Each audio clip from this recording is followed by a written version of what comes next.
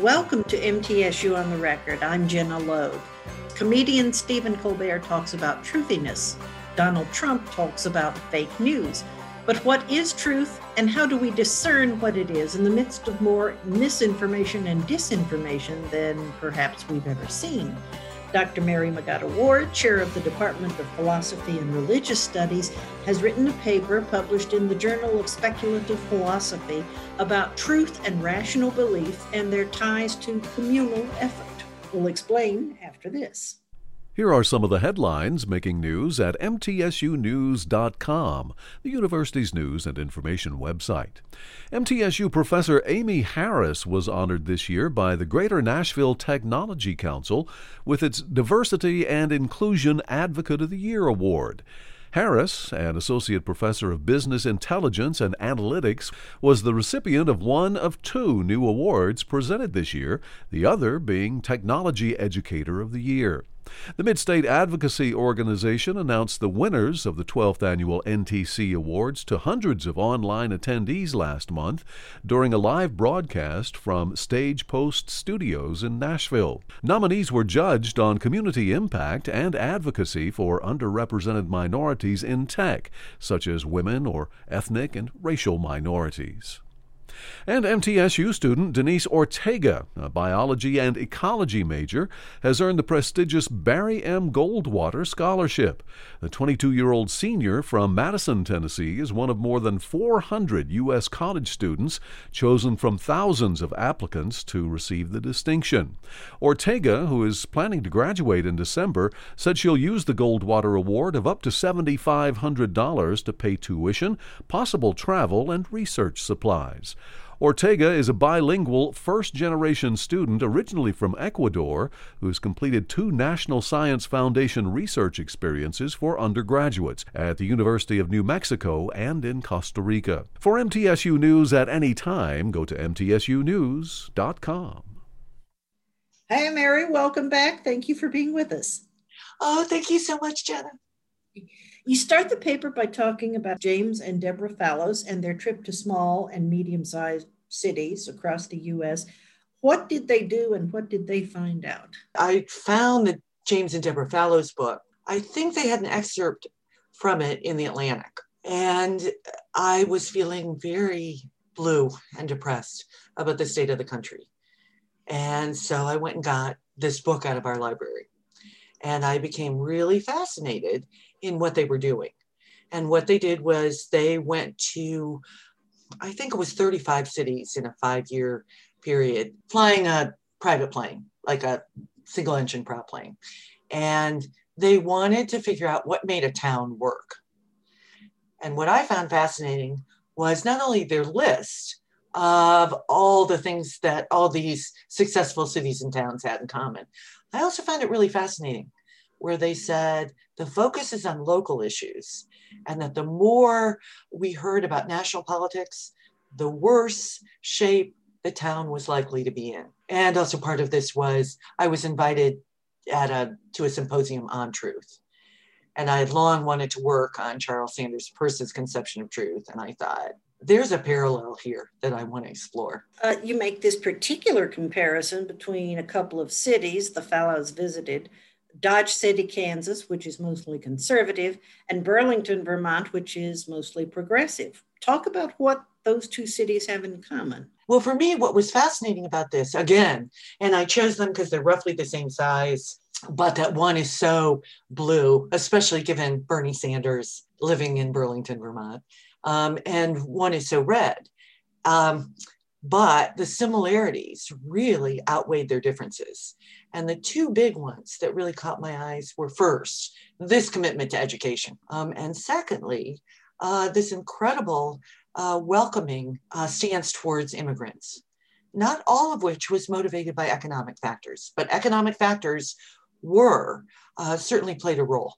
And one of the things I didn't realize, so as I kind of mentioned in the paper, in Burlington, Vermont, refugees and immigrants are prized by factories because they shun drug use. So the opioid epidemic that has decimated Vermont has not hit refugees and immigrants, and hence why they help industry in Vermont. And I also did know this about Dodge City, Kansas, because my beloved great Aunt Virginia went to high school there, is that without immigrants to work in what are now called packing houses, you wouldn't have a town. Because it's not pretty work, especially if you have to eviscerate chickens, slaughter cows. It's difficult. And if you have to feed your family, you do what you have to do, but it's not pretty. Oh, it's not pretty. And what I also thought was really interesting was the interviews they did with the packing house managers. And apparently jobs in what used to be called slaughterhouses do have benefits. They pay pretty well. But again, he's going to say not very many native-born Americans are going to do these jobs. They're hard work. There was one phrase that captured my imagination, and it was equality of intellectual authority. And the way the principal and the assistant principal of Dodge City High School described their operating principle: kids first, then teachers, then administration. So often it's the other way around. Oh, absolutely. Yeah, I was taken by that too. I particularly also liked how Deborah Fallows said, however, the kids weren't sorting each other. It's not on the basis of race or ethnicity. I thought that was really interesting. But of course, and I don't want to pick on our teachers, particularly in primary and secondary education, because I think this is another problem, that so much money and funding is tied up with scores on standardized tests. But I'd love that too, that we're going to focus on what the kids need, what the kids are primary. Sometimes when the administration comes first, the teachers feel that their jobs could be on the line if they don't adhere to administration edicts, and the kids ultimately suffer. So it's interesting to try the reverse procedure for a change and see if that results in better education. Oh, I completely agree with you.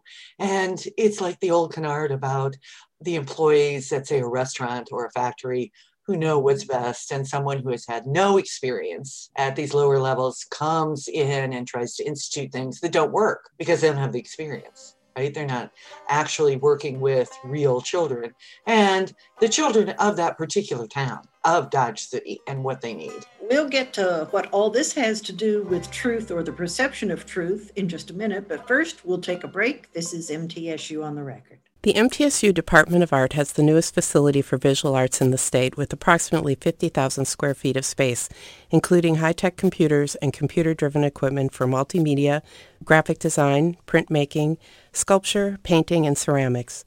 We feature a visiting artist lecture program and an exhibition program that exposes students to work by national and international artists. To find out more, visit mtsunews.com.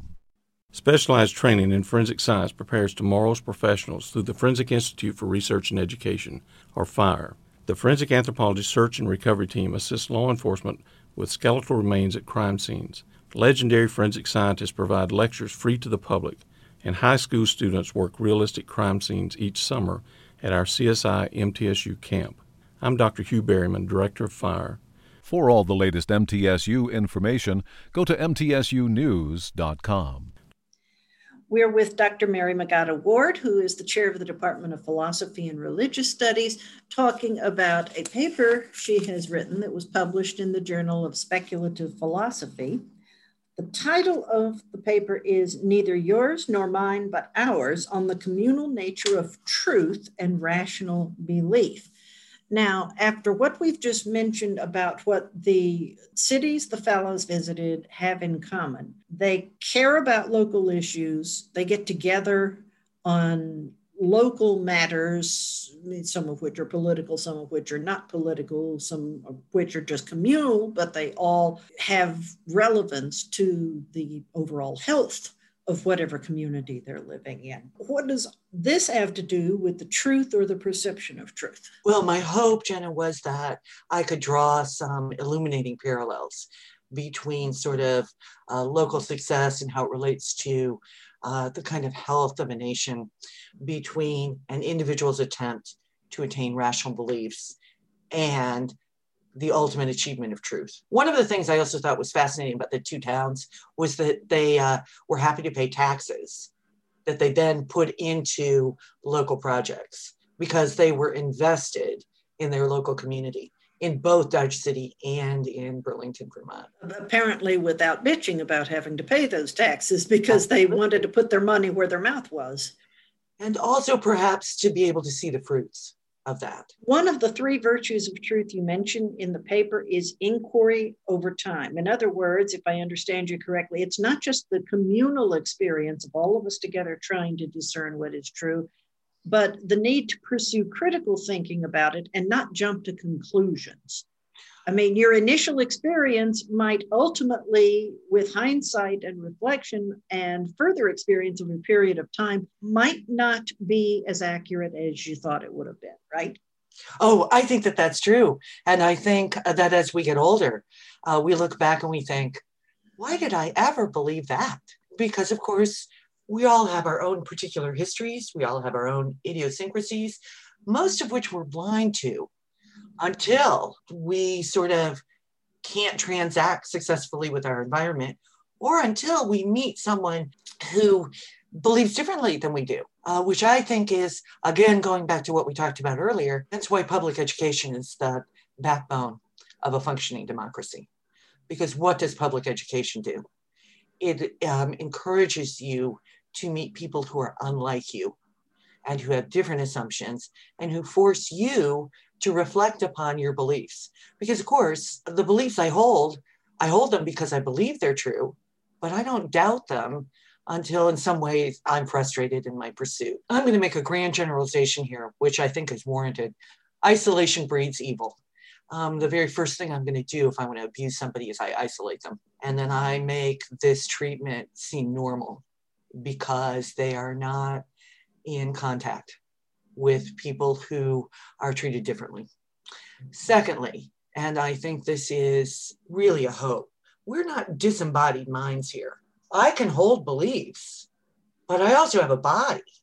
If I believe very strongly that, say, Drano is good to drink, I'm going to get sick. And so it's not simply that we're social creatures, we're also embodied creatures. The world is going to bite back if I hold false beliefs. But of course, what I particularly like about what Peirce has to say about this is that truth is the account we get when all perspectives have been heard from, when all experiments have been undertaken, when all assumptions have been brought to light, when all questions have been addressed. This isn't ideal, but it is something that we get closer to. It also means, sadly, but also maybe not so sadly, is that I, as a lone individual, can never be sure of the truth of my beliefs. On the good side, what that instills in us is humility and fallibilism. The older I get, Jenna, I think sort of the big enemy to human flourishing, aside from isolation, is dogmatism, which often go hand in hand. Testing one's beliefs against communal experience is part of the search for truth.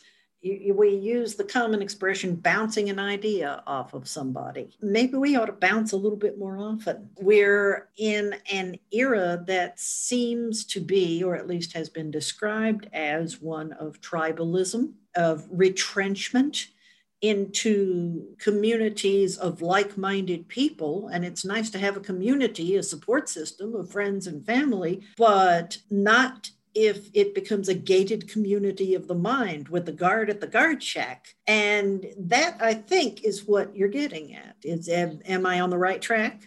Oh, absolutely. And one of the worries about our dependence, say, upon the internet, is that you can find communities of like-minded people. On the other hand, you can also, if you are isolated, find out things that you would never have been able to do if you were dependent solely upon your particular parochial local community. I think the Black Lives Matter movement has a lot to do with the fact that people were stuck at home.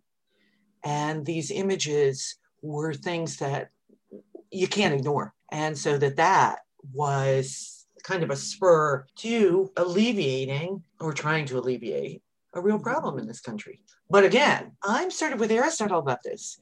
Human life is full of risk. And a big risk, of course, is who you trust. If for your own comfort or fear, you only associate with people who believe the way you do, what you're doing is you're stunting your own growth. We have bodies. This is tragic. But all those folks who thought that COVID was a hoax got sick or even died. Absolutely. We'll take another break here. We'll be right back. This is MTSU on the Record. The Middle East Center at MTSU seeks to promote greater understanding of the politics, history, and culture of this vitally important region of the world. Its mission includes the promotion of outreach programs and faculty research. The center sponsors lectures by Middle East experts and scholarly exchanges.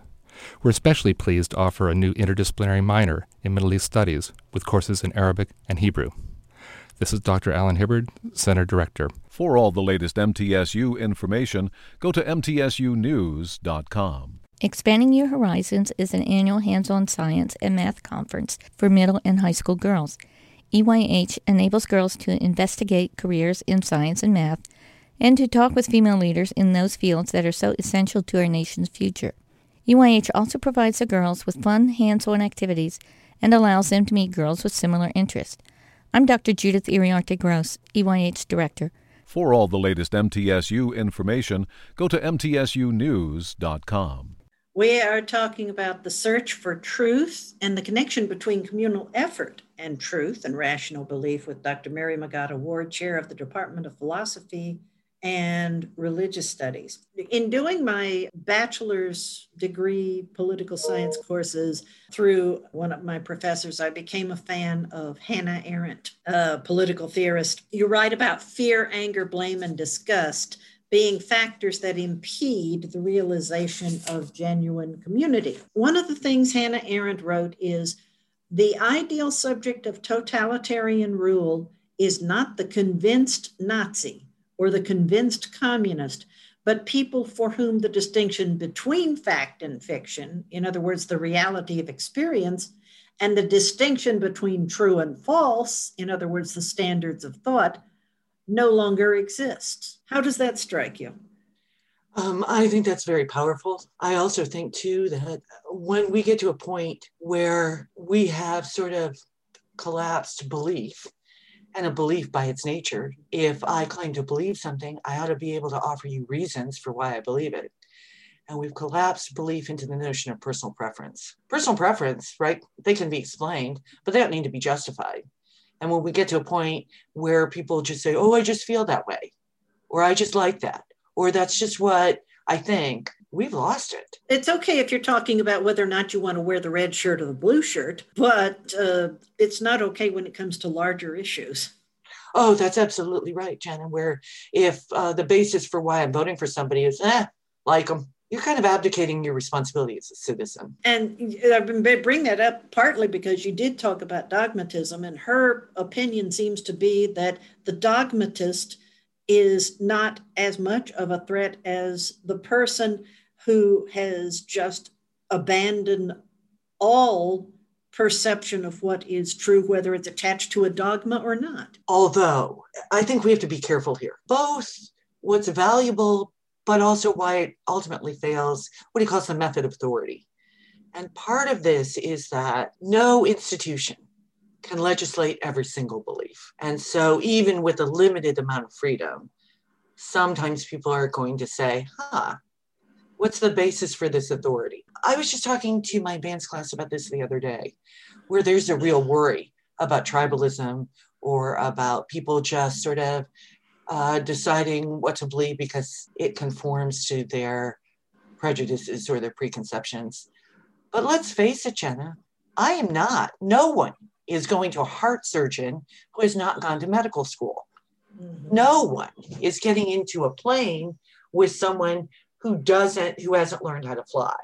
So I think if we keep coming back to, sometimes our worries about this are when we are talking about things at the national level or abstractions. But in this sort of embodied world in which we transact with our environments every day, the world bites back. And even the most delusional of us can't maintain their delusions before the world hits them in the face. Václav Havel, the former president of Czechoslovakia, talked about something called small-scale work. And what he meant was, even if you live under an oppressive regime that controls where you can go or punishes you, seeks retribution against you for what you express, beats you, kills you, if you do the small scale work by insisting in your own head that you are surrounded by BS and you can still control what your eyes see, what your ears hear, what your brain tells you as you process information and attempt to discern what is true and what is not true, you are still doing the small scale work of democracy, even though you are not being out and about and loud and proud. Oh, I love that. I think that makes sense. But I also want to say that what is absolutely crucial is that you have someone else to bounce your ideas off of, to check your perceptions, because we tend to perceive what we expect to perceive. I find all those experiments where, say, somebody in a gorilla suit goes into a Major League Baseball game and nobody notices them because they're not paying attention. I find those fascinating, but you also need someone else to check your perceptions and your emotions and your decisions against.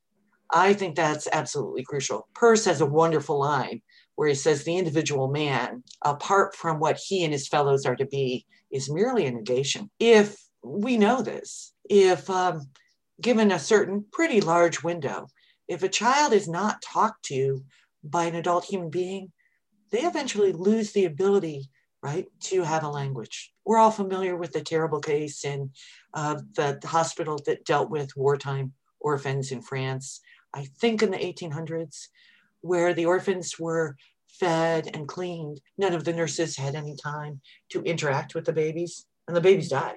We need language. We need that tactile sensation. They're both essential to promoting growth as people. Why do so many of us tend to ignore what goes on at the local level these days? Local churches, schools, city councils. You can't get people to pay attention to what politicians call the down ballot races. Do we think we're boring? I will say one of the benefits of the last 4 years. And I have to admit this. I just never thought that my vote in local races would count. So I was one of those terrible people who only voted every 4 years until recently. And I started thinking, I can do something about this.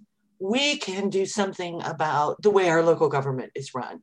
We can do something in terms of neighborhoods. My real worry, and I think this is a worry that you share being a huge fan of Hannah Arendt, the real worry I have is people starting to feel like they're utterly powerless, because everybody wants a sense of agency.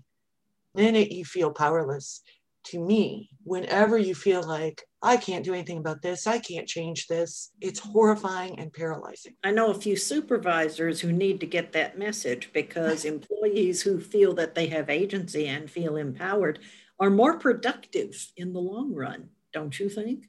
Oh, absolutely. This is another insight from Plato. No education goes on if I walk into a classroom and I assume that my students are lazy or dumb or corrupt. It can't happen because, of course, this equality of authority, right, of intellectual authority, means we have to, now there are qualifications to this, obviously, but we have to at least start out with the presumption that everyone has something to say or something to contribute. Now, it might turn out that there are folks that don't, but that's only going to be on a case-by-case basis.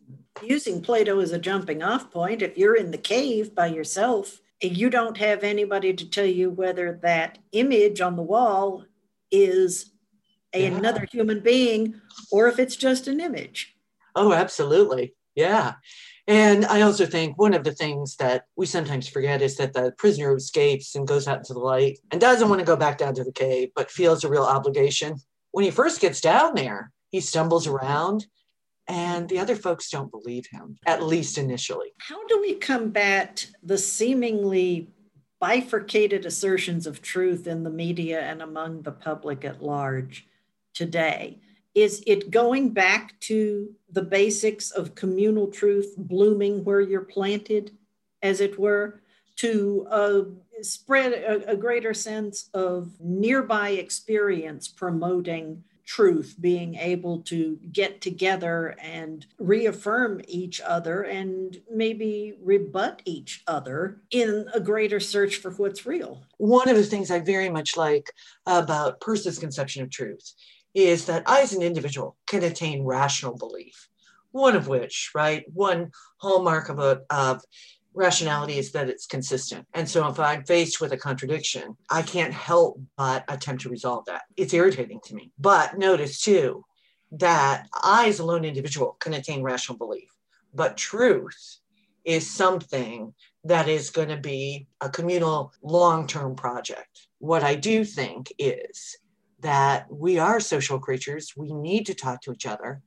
And right, whenever we converse with somebody, we need to treat them with respect. And if we don't understand where they're coming from, very first thing you say is, well, why do you think that? Because our obligation is, and this is what it means to be a critical thinker, is that I can provide reasons for my assertions.